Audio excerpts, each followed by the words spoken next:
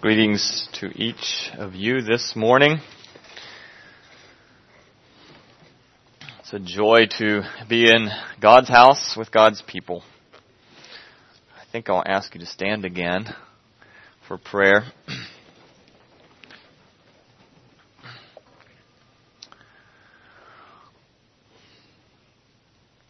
Let's just quiet our hearts before the Lord.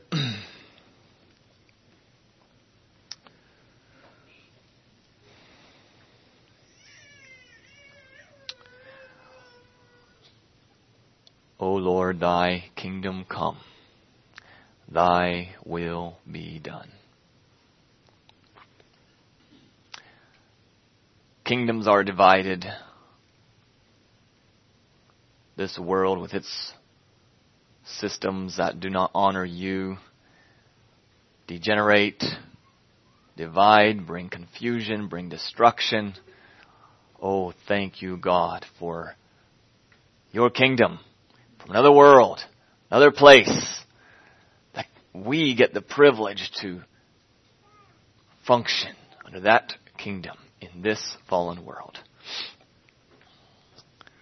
Oh God, I pray that this morning as we've gathered together, I pray that you would make your word to come alive to us. Pray that you would breathe by your Spirit life, truth, breathe encouragement, bring exhortation to our hearts, I pray, from your word this morning. Not just knowledge, oh God, but your Spirit would speak to us, God, and transform us one more step closer to the image of Christ.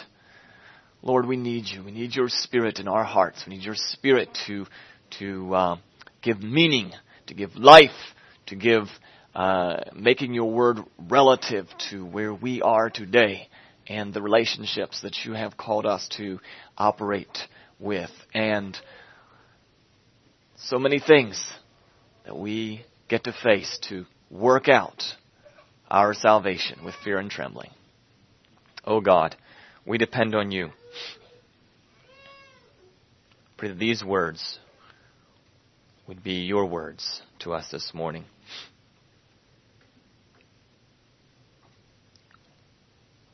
In Jesus' name, amen. Turn with me to 2 Corinthians chapter 6.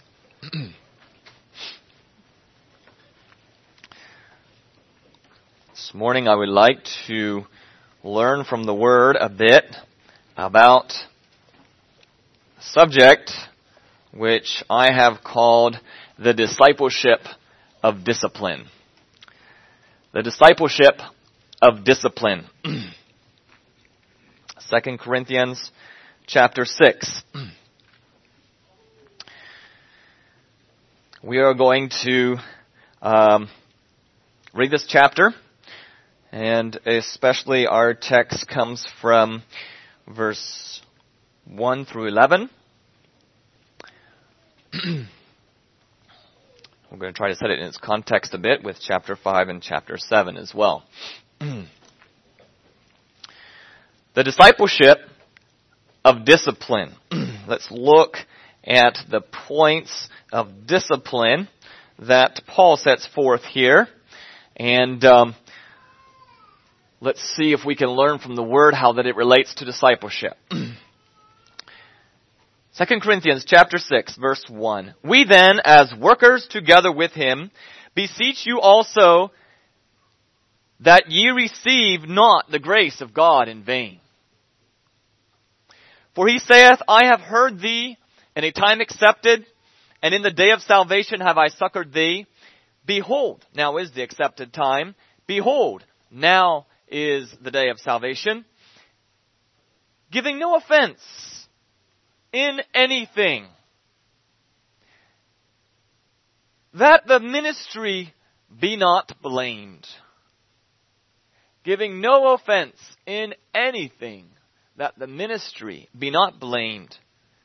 But in all things, approving ourselves as the ministers of God, in much patience, in afflictions, in necessities, in distresses, in stripes, in imprisonments, in tumults, in labors, in watchings, in fastings, by pureness, by knowledge, by long-suffering, by kindness, by the Holy Ghost, by love unfeigned, by the word of truth, by the power of God, by the armor of righteousness, on the right hand and on the left, by honor and dishonor, by evil report and good report, as deceivers and yet true, as unknown and yet well known, as dying, and behold, we live, as chastened and not killed, as sorrowful, yet always rejoicing, as poor, yet making many rich, as having nothing, and yet possessing all things. O ye Corinthians, our mouth is open unto you, our heart is enlarged. Ye are not straitened in us, but ye are straitened in your own bowels. Now for a recompense in the same I speak as unto my children, be ye also enlarged. Be ye not unequally yoked together with unbelievers? For what fellowship hath righteousness with unrighteousness? And what communion hath light with darkness? And what concord hath Christ with Belial? Or what part hath he that believeth with an infidel? And what agreement hath the temple of God with idols? For ye are the temple of the living God. As God hath said, I will dwell in them, walk in them, and I will be their God, and they shall be my people. Wherefore, come out from among them, and be ye separate, saith the Lord, and touch not the unclean thing, and I will receive you. Hallelujah. And will be a father unto you, and ye shall be my sons and daughters, saith the Lord Almighty. This chapter just struck me between the eyes a couple weeks ago as I was just going through 2 Corinthians chapter by chapter and spending a week meditating on each chapter. And so several weeks ago I was on chapter 6, and I felt like God really had a message for me here. A lot of instruction. And I don't think a week has been enough, or maybe the month since, to digest the depth, the many lessons, and many different topics actually you could branch off into from this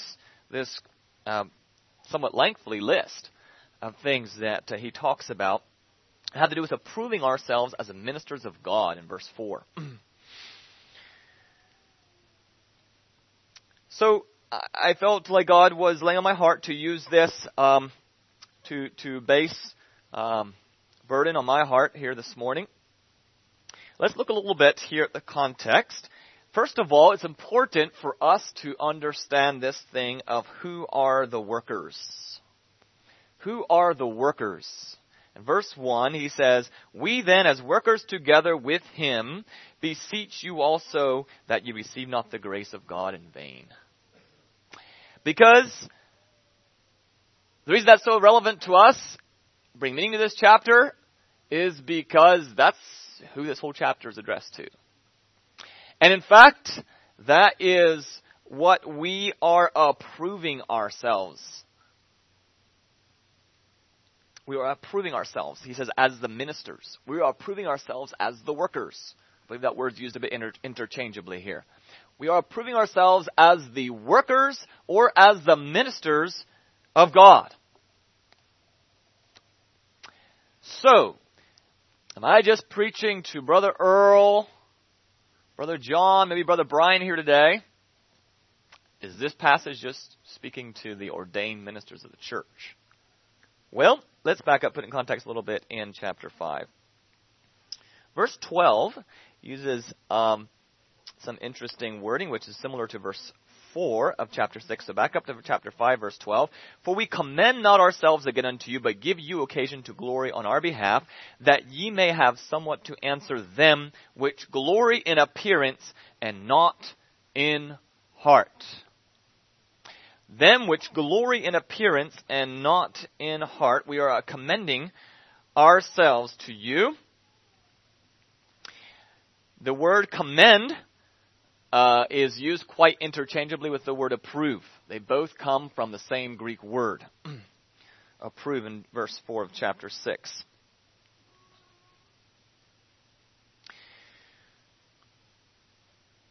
Ye may have somewhat to answer them which glory in appearance and not in heart.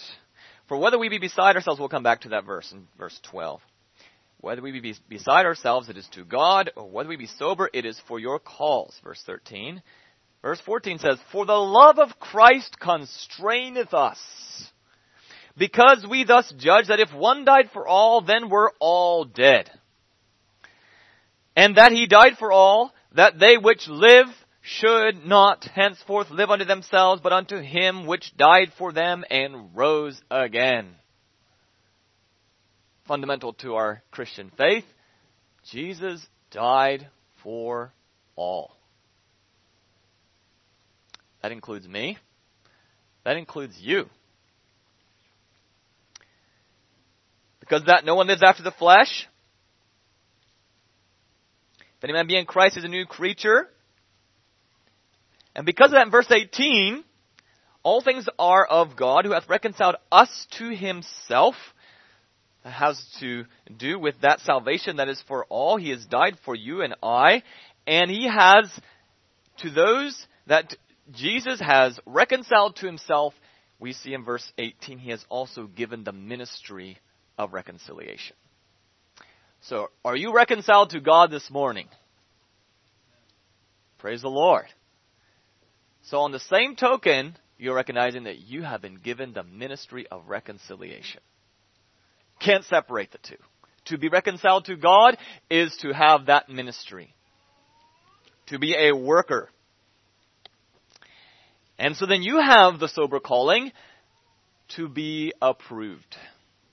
And to approve yourself as a minister, as we see in verse 4. So, we have been given the ministry of reconciliation. We are ambassadors for Christ, verse 20. We are speaking out to the world in Christ's stead, saying, Be ye reconciled to God. We then, what's the therefore? Therefore. What's the then? Therefore. It's connecting chapter 5 to chapter 6. This is one conversation. This is all one context. The letters were not written with chapter headings. Someone came along later and put those headings in. Paul is just flowing down through his train of thought here. We then as workers together with him beseech you also that ye receive not the grace of God in vain. We see much of Christianity trying to claim that they have been reconciled to God, but they have received that grace of God in vain. And they have denied their part of being ministers of reconciliation. Don't receive the grace of God in vain. You are a minister of reconciliation. Verse 3. Giving no offense in anything, that the ministry be not blamed. God has reconciled you to himself, and in the same motion, he has made you a propagator of the same thing. You are now an agent to reconcile the world to him. And so, because of that, I then go forth in my life and I live my life diligent that I will not in anything do what? Make that which God has entrusted to me to be blamed. I will not in anything make that which God has given me to be blamed. I will not give reason. You know, let's think of this in the same context as the word blame is used for qualifications for a bishop. He is to be blameless before he is qualified to be ordained to the office of a bishop. So let's make this ministry of reconciliation, which is part and parcel with the fact that I've been reconciled to God, let's make that to be blameless. That's a lot of responsibility. That's a lot of responsibility. You getting the picture? our position, our responsibility that comes with that. Okay, so now,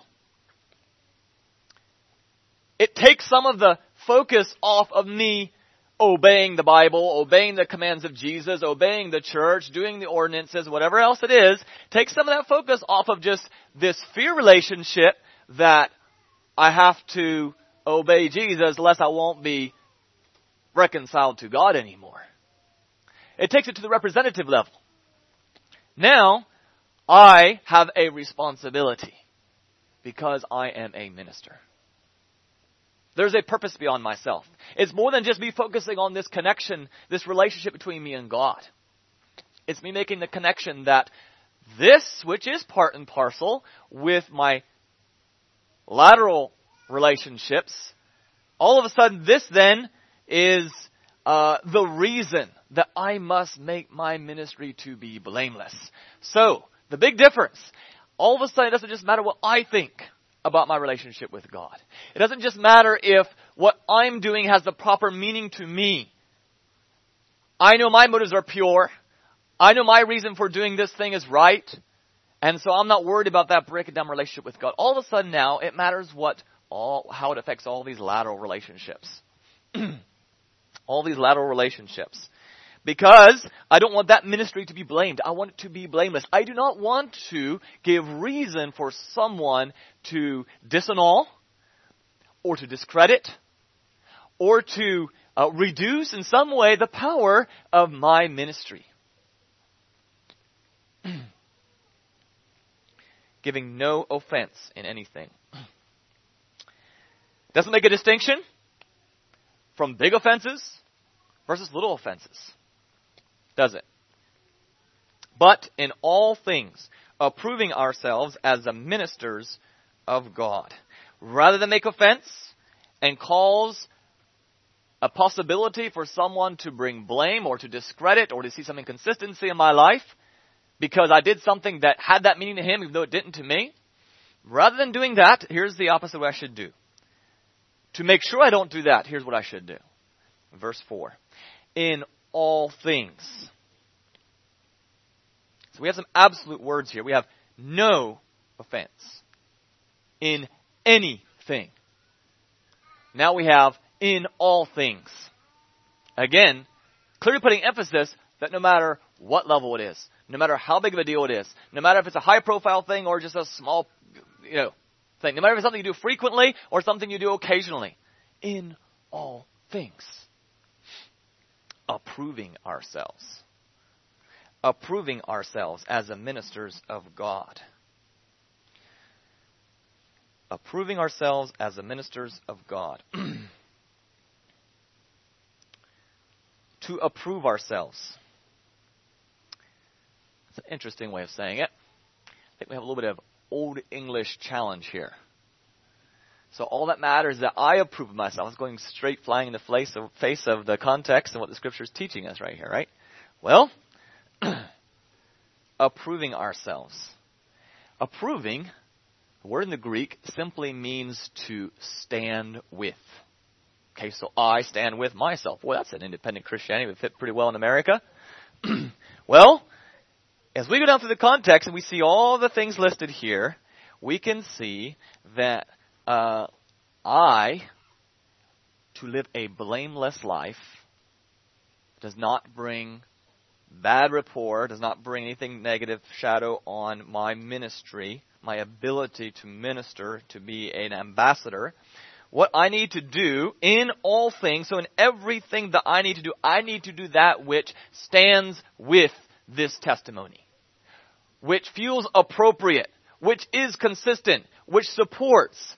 I need to do that which, in all things. So in everything I do, I will approve myself by my actions, by my words, by my attitudes, by my motives, by my relationships.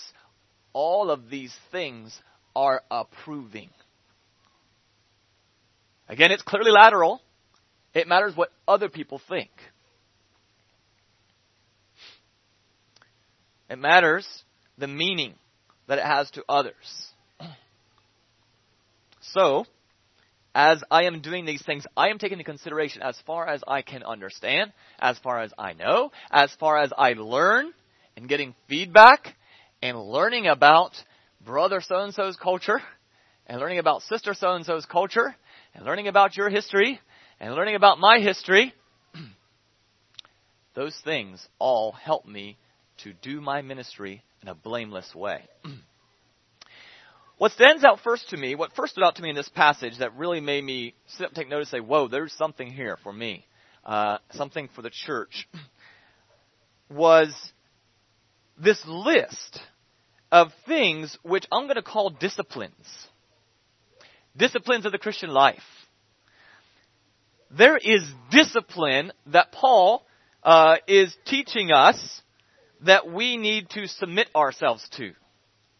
Disciplines of the Christian life.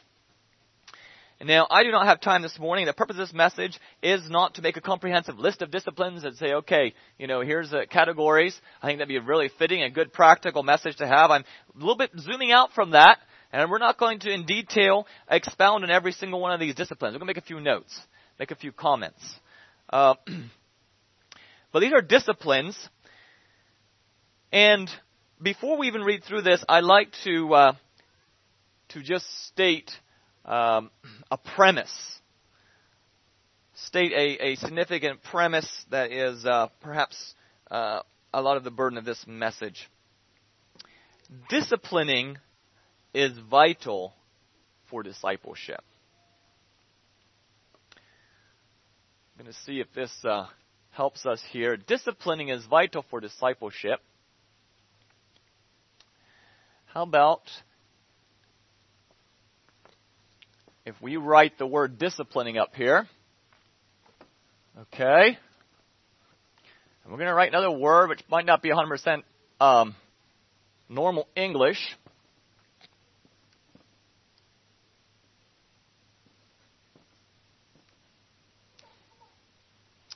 We have two words here. One is disciplining and discipling. Do you see any similarity in these two words? If we just take out those two letters, the I and the N, in disciplining, we come up with the word discipling. And the etymology is clear. They both come from a same root word. The importance of that is huge. For us to disciple, for me to be discipled, for me to be a disciple, for me to let's just look at it this way, for me to be discipling my heart, I need to be disciplining my life. For me to be discipling my heart, I need to be disciplining my life. Discipling has to do with teaching, does it not?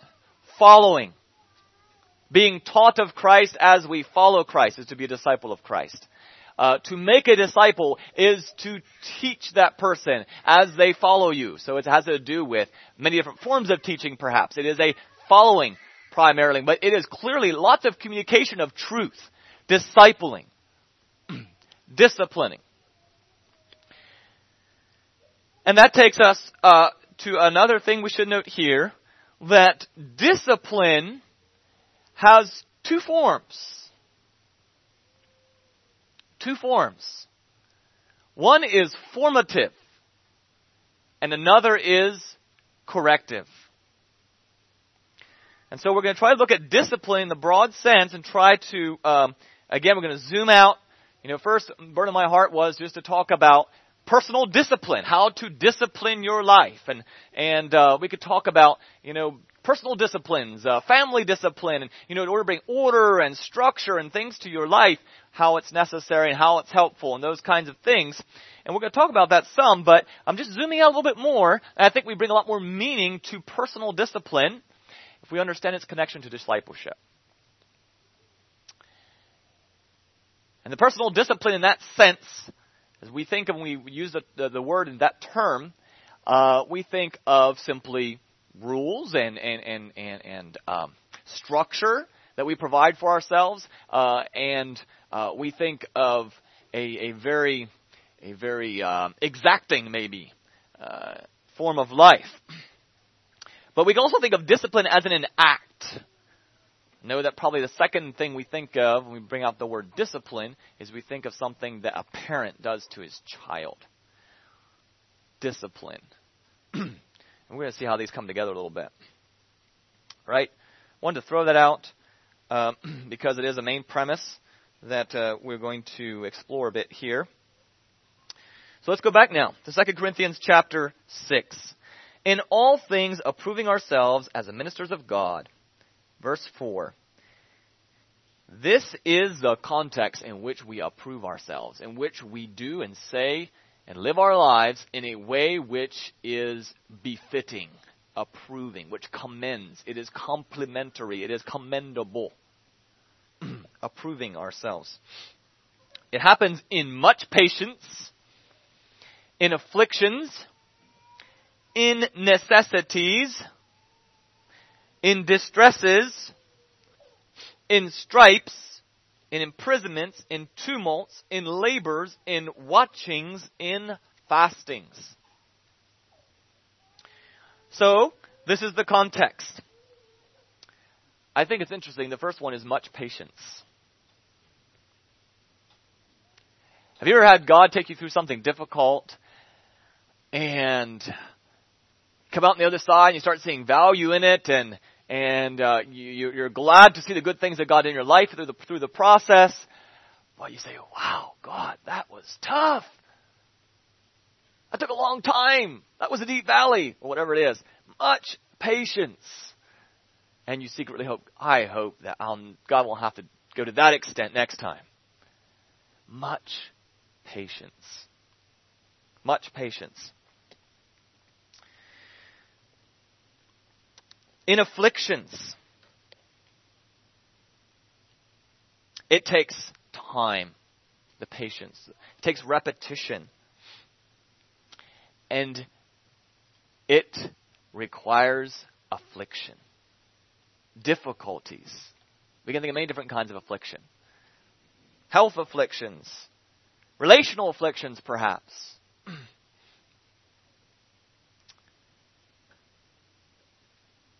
Afflictions.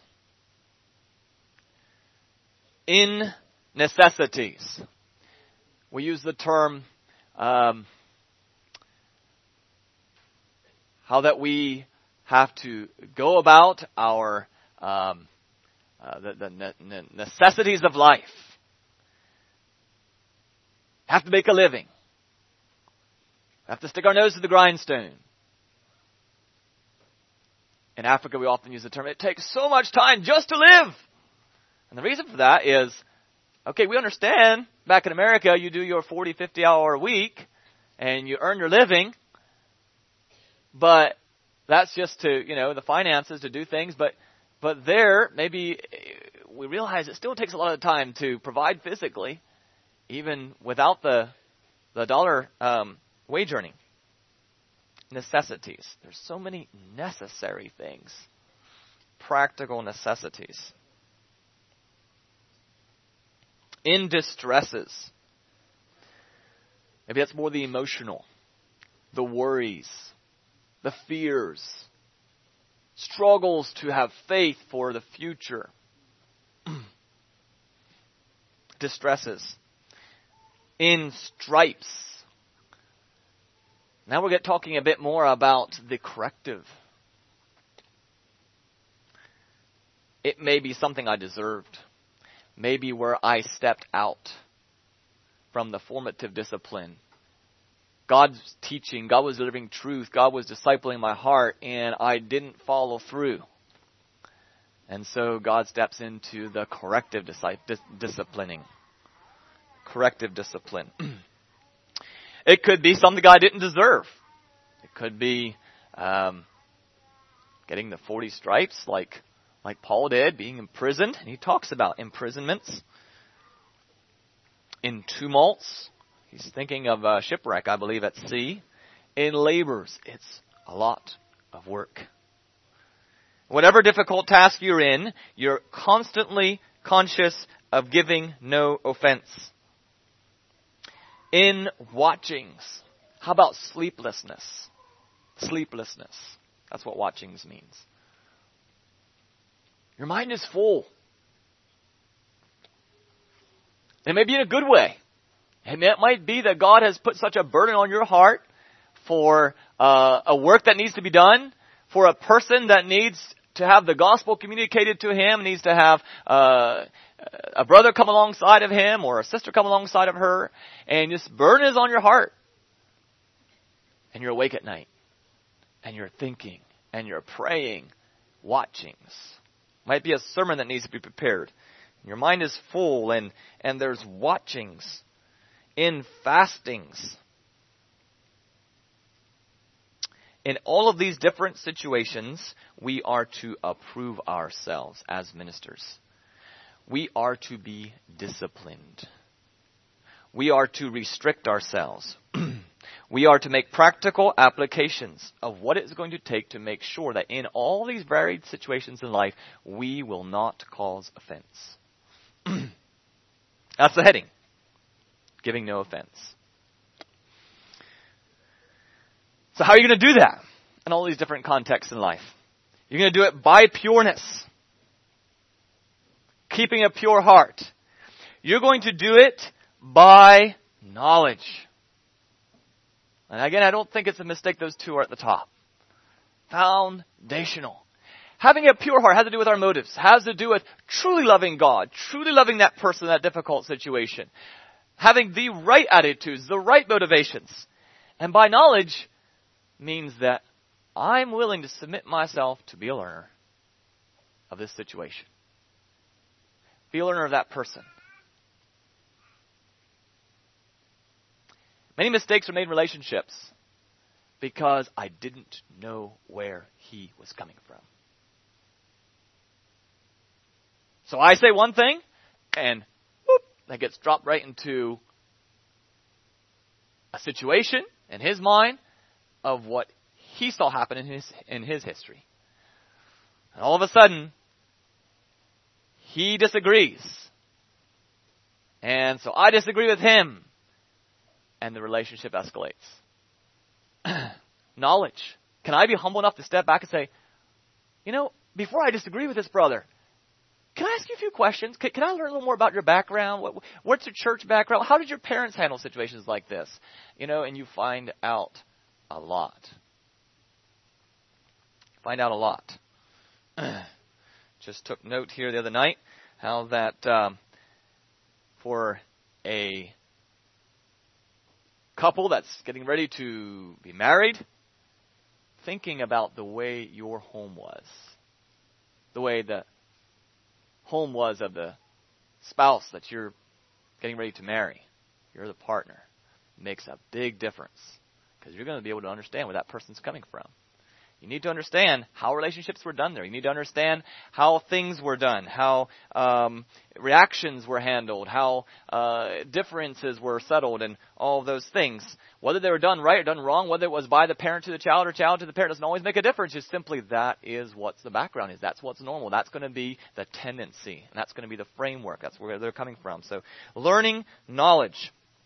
Knowledge is very important. This is an essential tool.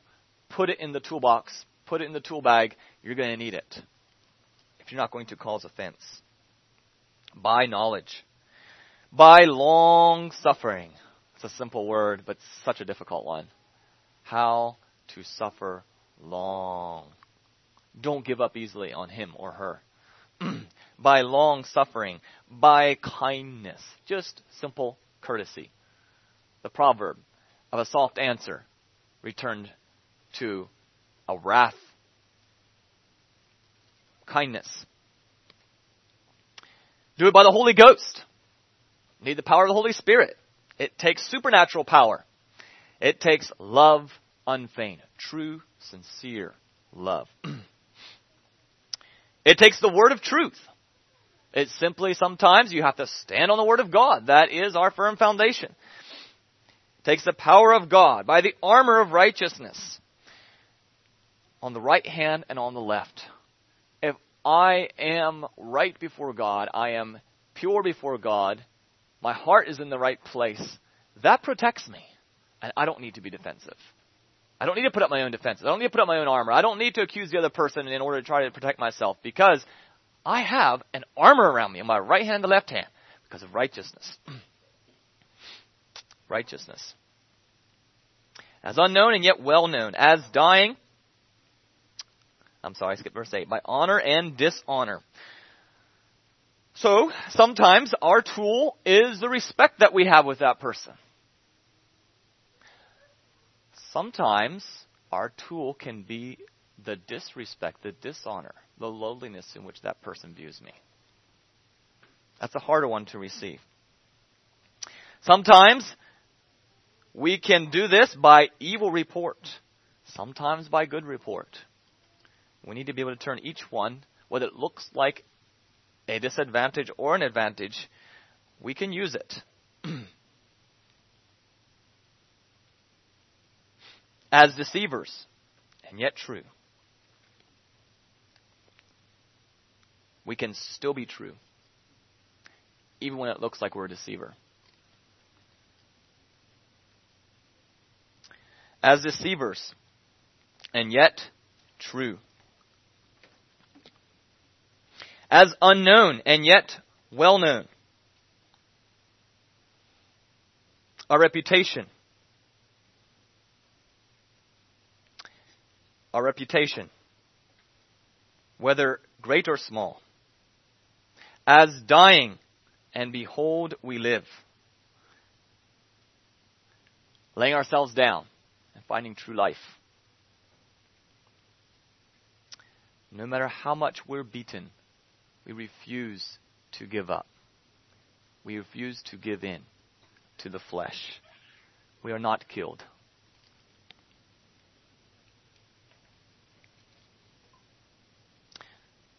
No matter how much it brings sorrow and distress to my natural man, as I respond rightly, I can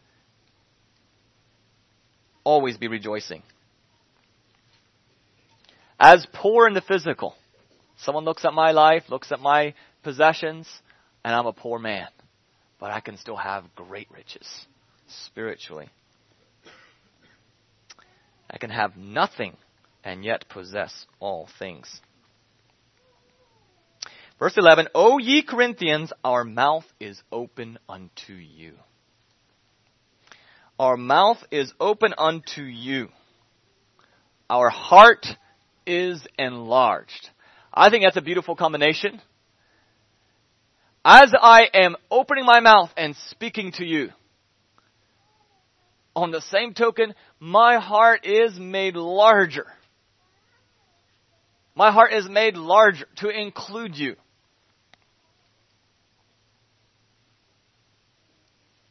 Our mouth is open unto you.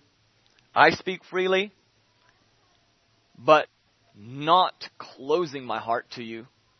I don't speak to you truth in a way that I'm closing my heart to you and trying to put a distance and trying to put you lower. No, I do it opening my heart. My heart is made large. My heart is made to be able to handle more, to be able to love in spite of things that do not go well, to be able to love in spite of relationships that do not go well.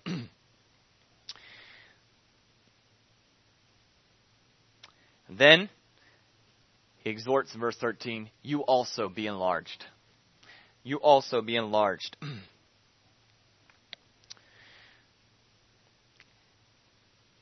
Let's think a little bit more specifically about things in your life, disciplines.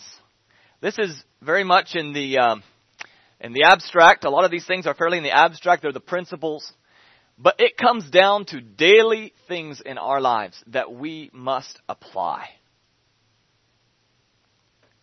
We learn something that's helpful.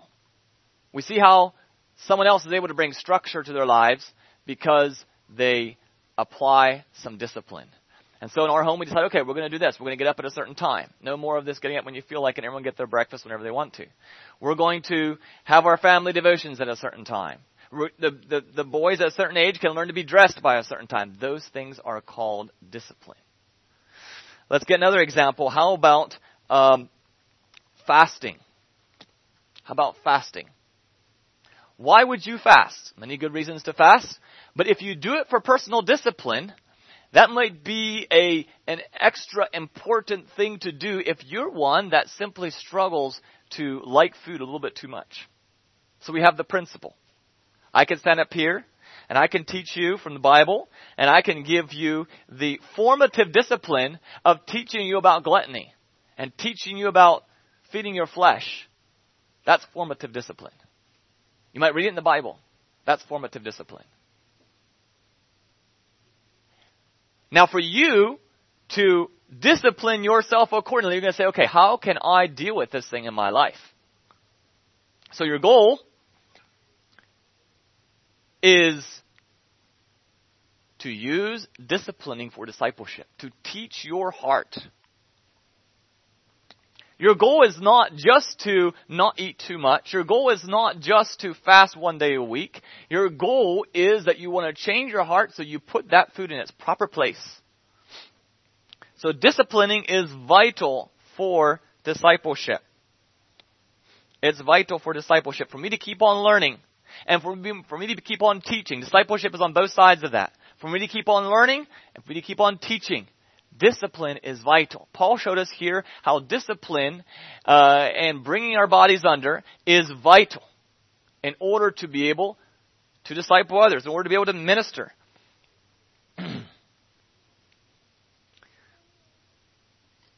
Discipline. So for me to decide that I need to fast one day a week, if I accomplish that and I fast one day a week, and that day is Wednesdays. So every Wednesday I'm fasting. And I'm disciplining myself. Sunday lunch comes along. And I have about 2 helpings too much. And this goes on week after week. In between days, I'm gluttonous. But Wednesday, I discipline myself and I fast all day long. Honestly, that's what happens with a lot of diets, isn't it? These short-term diet things, these diet fads that come and go. And you can do it for a certain number of days, and then guess what? Things change real fast in the weeks after that, and you're better off you would just stayed even keel. Because we won't go more about that. But the discipline did you no good. If you disconnect the formative discipline from the corrective discipline, it will do you no good. You must bring the two together. So, as you're fasting on Wednesdays, you are thinking about the principle. You are praying about the principle. You are asking God to change your thought process. You are giving a new skill to your body and your tastes. And then that is going to affect you on Thursday and Friday and Sunday lunch. Sunday dinner. Here's a definition for discipline. To discipline is to train people to obey rules or a code of behavior using punishment to correct disobedience. So I can work that out in the corrective sense where I force myself to fast every single Wednesday.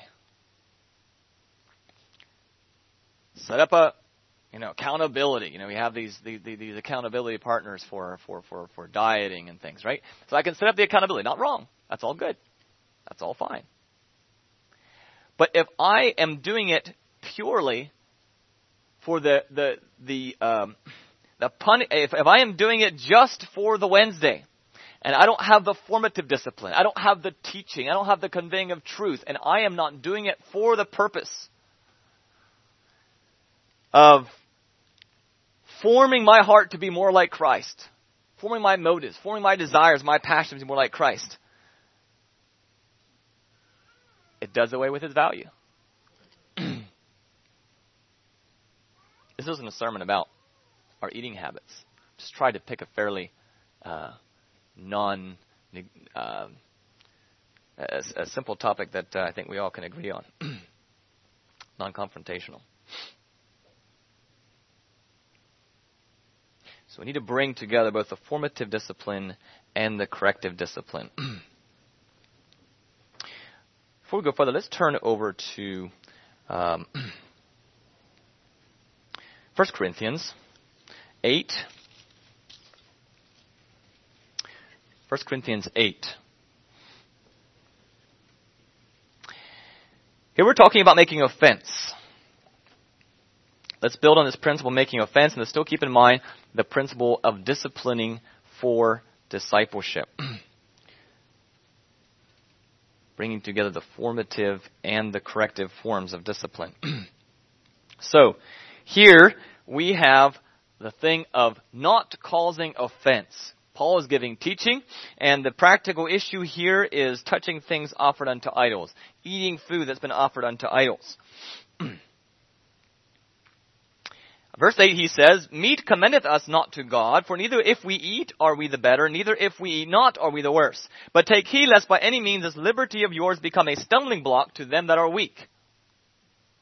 For if any man see thee which hast knowledge sit at meat in the idol's temple, shall not the conscience of him which is weak be emboldened to eat those things which are offered to idols? And through thy knowledge shall the weak brother perish for whom Christ died. But when ye sin so against the brethren and wound their weak conscience, ye sin against Christ.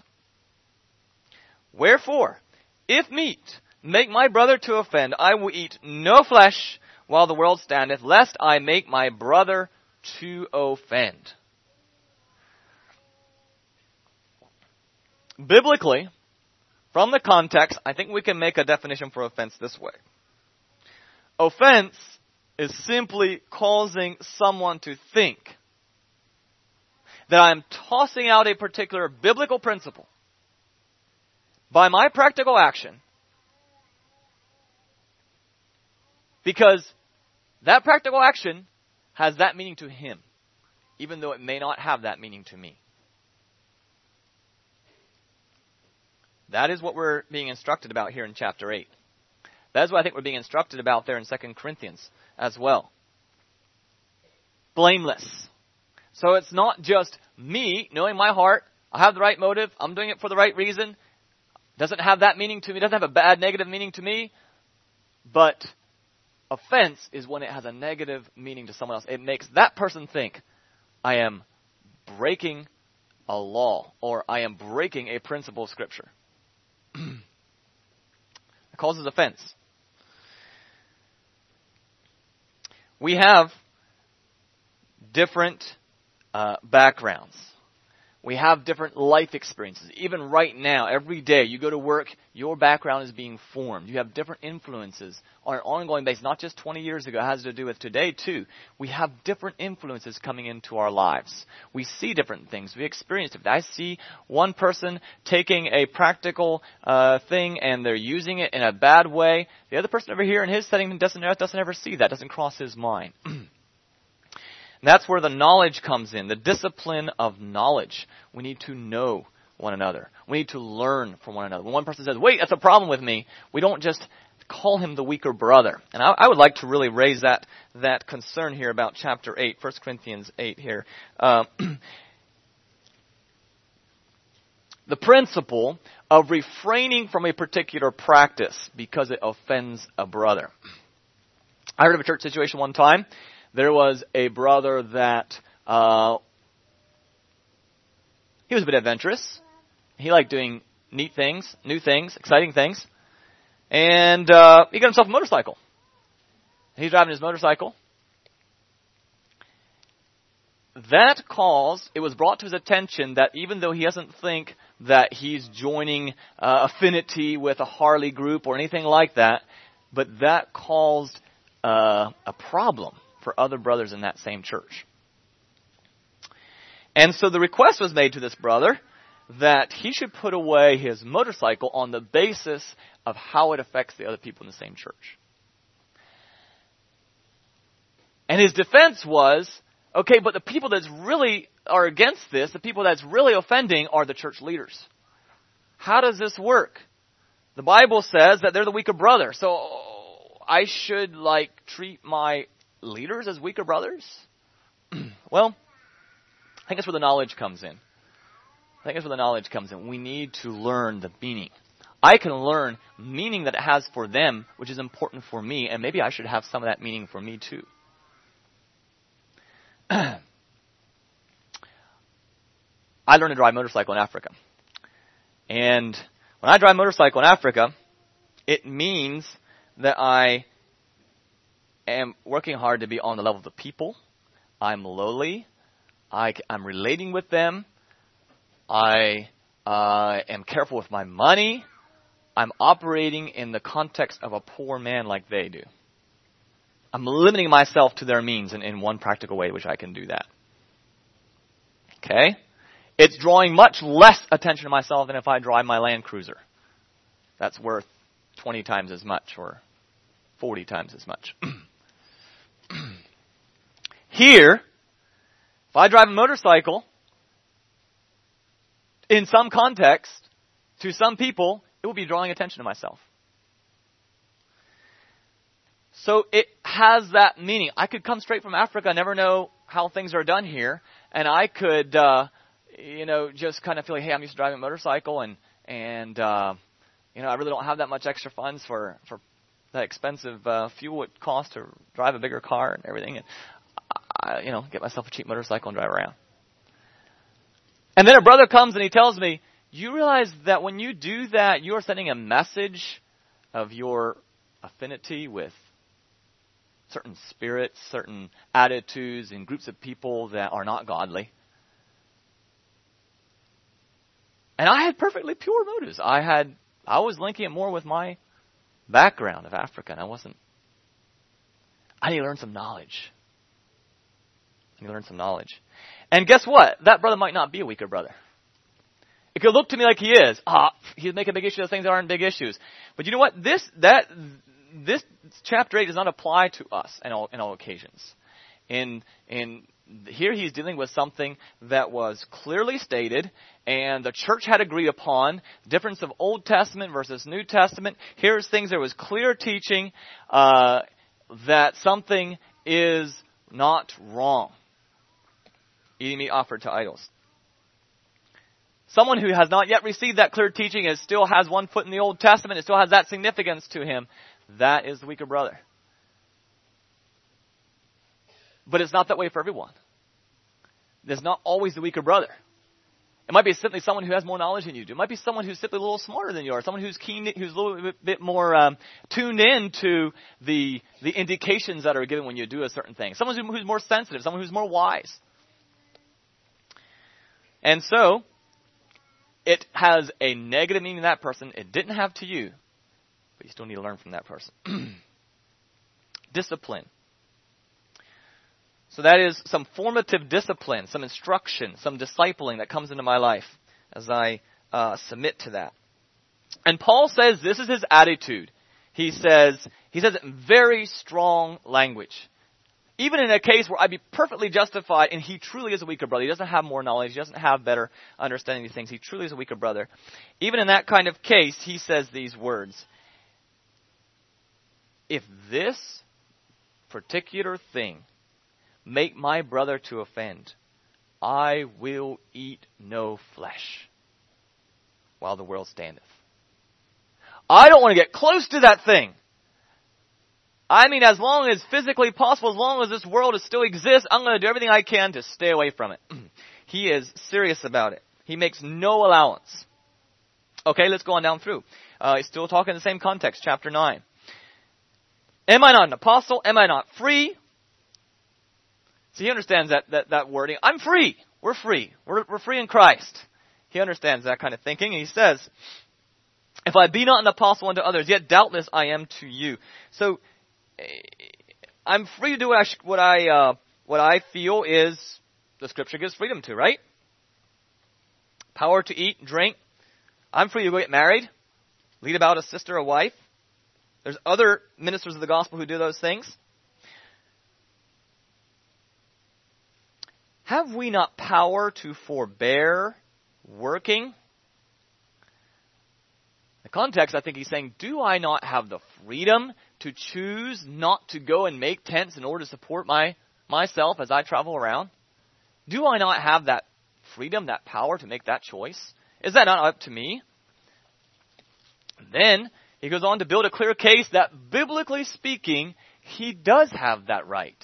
And biblically speaking, the church actually does have, it would be right and good for the church to support him financially so he wouldn't have to go make his tents.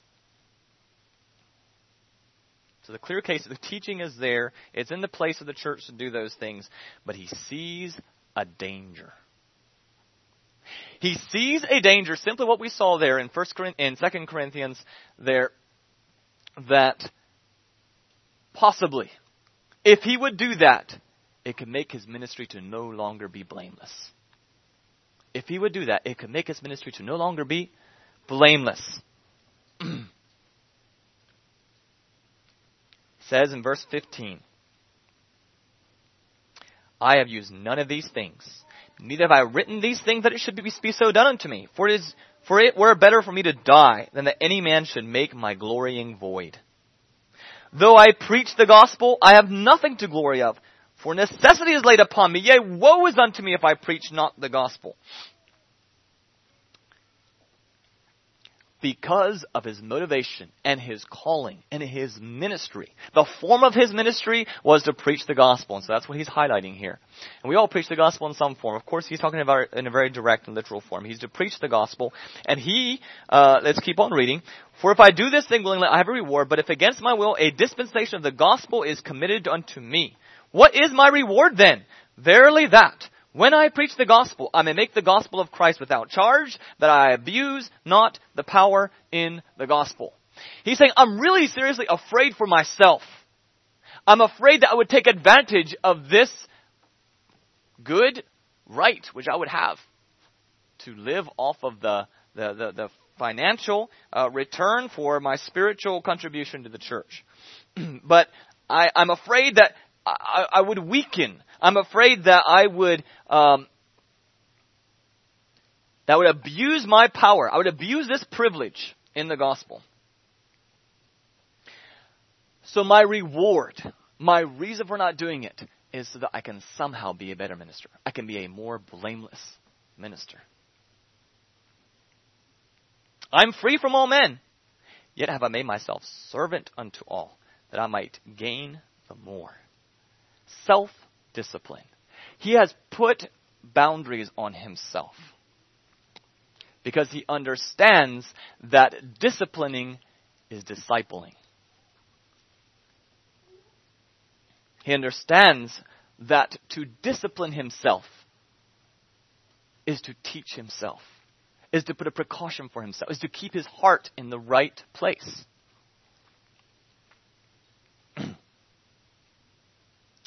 He made a law for himself. Disciplining is simply making a law and placing rewards and negative consequences. Punishment on both ends of it. Motivation. His motivation was to be able to preach the gospel freely. What would be the punishment? What would be the drawback? The danger? Maybe it would make the gospel non effect. Maybe it would dampen. Maybe it would hinder. Maybe it would disannul in some small way. He goes on with this same tenor of thought. Unto the Jews I became as a Jew, that I might gain the Jews. To them that are under the law as under the law, that I might gain them that are under the law. To them that are without law as without law, although not without law to Christ, to God, under the law to Christ, that I might gain them that are without law. Now he comes out and uses the word law himself. What he's saying is, I put laws into my life. I feel more responsible to put laws into my life because my living, my existence is not about myself. I have a ministry. I have a purpose for still being alive in this world. There's a reason God didn't rapture me out of here when I got born again. I have a reason to live here. So I am careful. And I don't need to take advantage of every liberty that is rightfully mine. So there's things that are sinful and wrong we need to cut out of our lives. There's other things that are right, which we need to cut out of our lives. Biblically, he could clearly defend it. It was his right. It would have been good for the church to support him. But he made a decision. You know what? I see a danger here. And I don't know what the situation was. If there was some particular reason that there was other relationships involved, or it brought things going on there that made a danger for him. But he said, I know that it will undermine my power in the gospel, my ability to be a minister. And so I am going to limit myself right there. Discipline. Discipline. He put a law. He saw that making rules for himself was helpful. Disciplining is vital for discipleship. We have to understand that principle. It's not so important what your laws are, but it's important that you understand the need for them. It's important you understand the need for them. To the weak became I as weak, that I might gain the weak. I have made all things to all men, that I might by all means save some. And we know what this is like. We have restraints we put on ourselves that we abide by both here in the States and in Africa, because we have two different cultures, and the same thing is good in one place and bad in the other place. So we cut that out of our lives. Next thing is good in one place, bad in the other place, so we cut that out of our lives. And so because of putting ourselves under the restraints of both cultures and different things that can mean different places, we do as much as we can. We put ourselves under the law of both. We try to gain knowledge about what these things mean. Every little practical thing I wear, thing I do, the way I drive, all these different things. We try to gain knowledge about what it's going to mean, because it's not so matter what it means to me, what I'm used to, what I think about when I see a person doing this, but what does it mean to him or to her? Made all things to all men, because I have a purpose for my life. My reward is to fulfill my reason for here. I can go home and I can give my son a reward. I could give him a little snack, the smallest little thing, because he did so well in school this week. And if that can motivate my 6-year-old, how much more a reward to simply fulfill the purpose for our existence should motivate us. We who are adults and we understand the purpose for our existence. A reward. So we discipline because we have a reward out ahead of us. And we understand the discipline that come, the consequences that come if we do not so. That's where the punishment is. It's the negative consequences that come if I would miss this point that I can incorporate into my life. There's so much purpose packed into this. This I do for the gospel's sake. See, it's not for my sake. It's not just to make me more clear in my relationship with God. It's not about that. It's for the gospel's sake. That I may be partaker with you. That's his purpose, so that I can be with you. Know ye not that they which run in a race run all, but one receiveth the prize. So run that ye may obtain. Give it all you got. Be vicious with yourself. Limit yourself. Regulate yourself. Make your lines far back from where it might cause a problem. Do whatever you can. So many times the only thing that hinders us from doing it is our flesh. Or what's popular.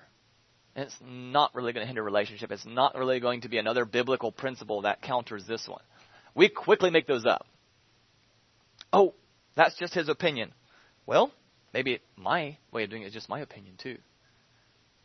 And maybe as I grow in knowledge of my brother, I learn more about good biblical truth in his opinion that maybe I don't have as much grounding for in mine. Every man that striveth for the mastery is temperate in all things. Now they do it to obtain a corruptible crown, but we an incorruptible. More than that little snack that our 6-year-old gets, we understand our incorruptible crown. I therefore so run, not as uncertainly, so fight I, not as one that beateth the air, but I keep under my body and bring it into subjection. Lest that by any means, when I have preached to others, I myself should be a castaway. I bring my body under subjection because I actually fear for myself. Lowliness of mind, humbleness of realizing, I could misstep. I could go astray. I mean, look before you. Look at all the godly men, women who have served God for many years, who have extended themselves maybe more than you and I have. And they face temptation. and they miss the mark. It calls us to be circumspect. It calls us to purposefully limit ourselves, to put those disciplines into our lives. Chapter 10, he talks about baptism here in the beginning part of the chapter. Sorry. Yeah, we'll just leave it at that. I keep under my body, I'm going to quote again verse 27, and bring it into subjection, lest. So again, this is the purpose coming out. For the purpose that it's possible that in the end, I've been an example to others, I've preached to others, people have looked up to me, they have watched my life, they have been discipled by me, so I've been a pattern for them, and rightfully so. That should be a goal of all of our lives. But that at the end, I could be a castaway. You can think of the examples, I won't mention names here, but you can think of the examples of godly men who ran the race and charted a good course and taught us. They discipled us. Discipled you, disciple me. It might be a father, it might be a minister, it might be a well-known preacher. And just because maybe he didn't walk away from Christ, but maybe he didn't live up to his own ideals, or his children didn't, 10 years down the road, it affects us. Those very good, right truths that he preached, all of a sudden don't have quite the power they did. Paul was conscious of that. He took extra precautions.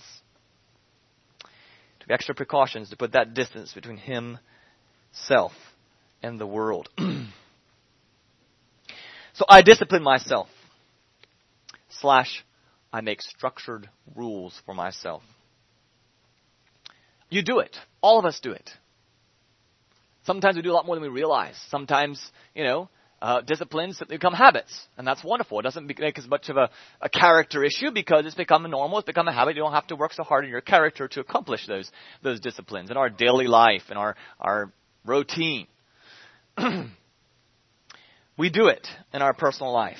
It happens in the work sphere. It happens in any kind of structured environment. It happens in the classroom. It happens in schools. It happens everywhere it's required. You have to have some. You've got to have some agreed upon ways of working together that you have in common. It makes corporate life much, much more effective. Why discipline myself? Why make structured rules for myself? One, it deepens resolve. Also, it practically equips to accomplish a task. It simply gives you resources that you're needed to get the job done. It removes distractions. Provides focus. It provides meaning to abstract principles. Let's go back to our illustration again of the fasting. The abstract principle is don't overeat. Gluttony is a sin. So, how do I get my fingers on that? Well, I can discipline myself. I can make a rule that I'm going to fast. Again, remembering that really won't do me any good. So, okay, I didn't sin on Wednesday. But if I'm going to be habitually sinning on Sunday afternoon, that really didn't do me any good, did it? Remembering that I need to have the formative discipline. I need to have the teaching. I need to be instructing my heart. I need to be in prayer about that. I need to understand, first of all, why I'm doing it. And then I need to keep reminding myself of that and keep doing it in that spirit and doing it for that reason. It's formative discipline. I need to bring the formative and the corrective together. The formative and the corrective disciplines together. That provides meaning for fasting on Wednesday. And what I'm presenting is that by disciplining ourselves, it doesn't need to be pulling ourselves up by our bootstraps and a work salvation. It doesn't need to mean that I'm automatically feeling good about myself just because I fasted for it. Well, that other brother must not be quite as spiritual. He doesn't manage to do that. That other brother might be living a consistent, disciplined eating habit and every day. But if I am doing it because I want my heart to change, It actually is a necessary tool. It can be helpful, and I believe it's a necessary tool in order to help my heart to change. If I separate it from the teaching, don't understand the principle, don't understand why, and don't keep reminding myself, no, it won't work that way. So the purpose for me to be fasting on Wednesday is because I want my heart to change and put that food in its proper place and change my heart from where it had it too high. There's lots of examples that come a lot closer home for you and I. I'll let you make those applications. Ask your dad, ask your mom, ask your teenage sons, your daughters, ask your brother, ask your sister. Talk about these things. Make some applications. Ask your wife, your husband, and talk about applications for your home. Talk to your ministers. Talk to your brothers and sisters about applications for here in the congregation.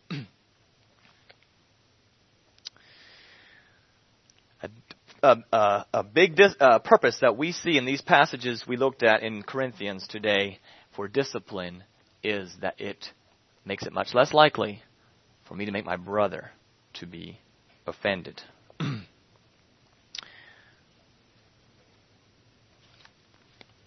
So discipline comes out to really simply be a rule.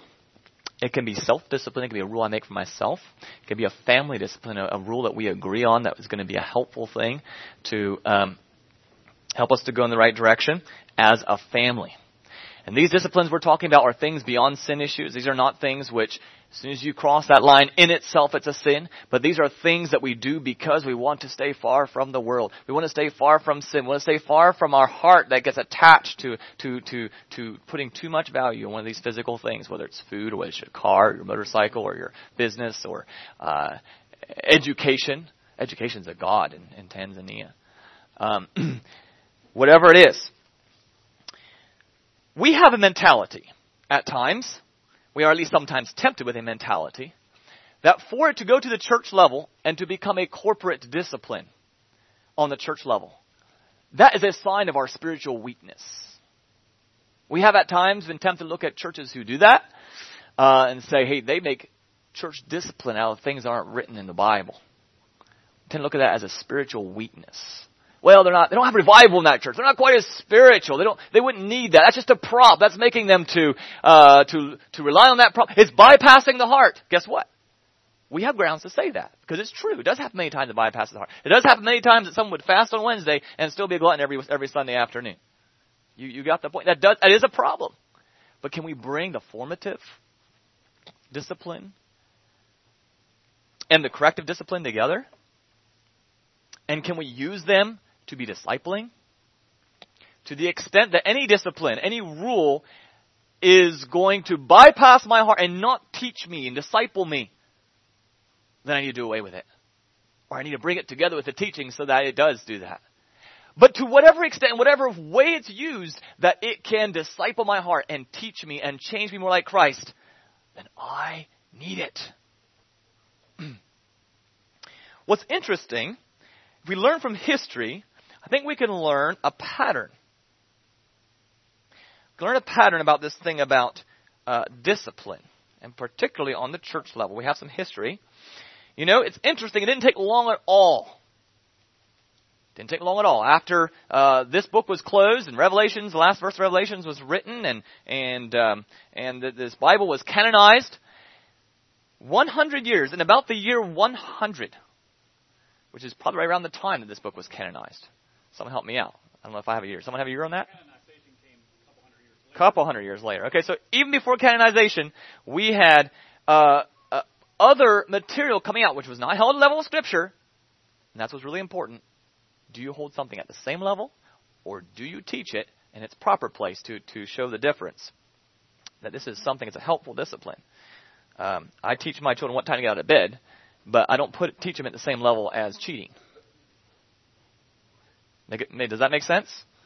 And so it puts difference in their conscience, and it keeps the cheating in its proper, respectful place, that rule, compared to what time to get out of bed. All right? But I can and will and have exercised corrective discipline even before not getting out of bed when they need to. Point is made. The Didache came out in year 100. So this book was barely penned maybe not even completely so, the Didache came out, which was simply a book of church rules. It was a church discipline. The church was thriving. It was healthy. It was spiritual. And it produced the Didache in year 100. By year 200, it produced the apostolic tradition of Hippolytus. By year 250, it produced the Didascalia. And by the year 390, it produced the Apostolic Constitutions, which was quite a large document. And many of our understanding of how the early church practiced and functioned still comes out of that. These are things that they agreed upon. This is necessary. This is helpful. Many specific things that applied to their day, we wouldn't even make sense out of today. So that's the nature, too. It changes and is with what's fitting for that time. And that is a sense in which the church should change, not in a compromising or a drifting way, but it should change in making more meaning to the Scripture by making more appropriate, more applicable applications to today's things that we face. Okay, that was up to about year 400. So basically the whole time period, the Ante-Nicene Fathers time period is where these things were used. About the Nicene Fathers period is where the watering down started to happen fast. We had Constantine come in. We had much corruption come into the church. And guess what happened? Those things mostly vanished. The use of discipline vanished. When do you see it again coming up to be prevalent? The Reformation. All those hundreds and hundreds of years of darkness. When light sprung up, when life came, guess what came with it? The Anabaptists, the Moravians,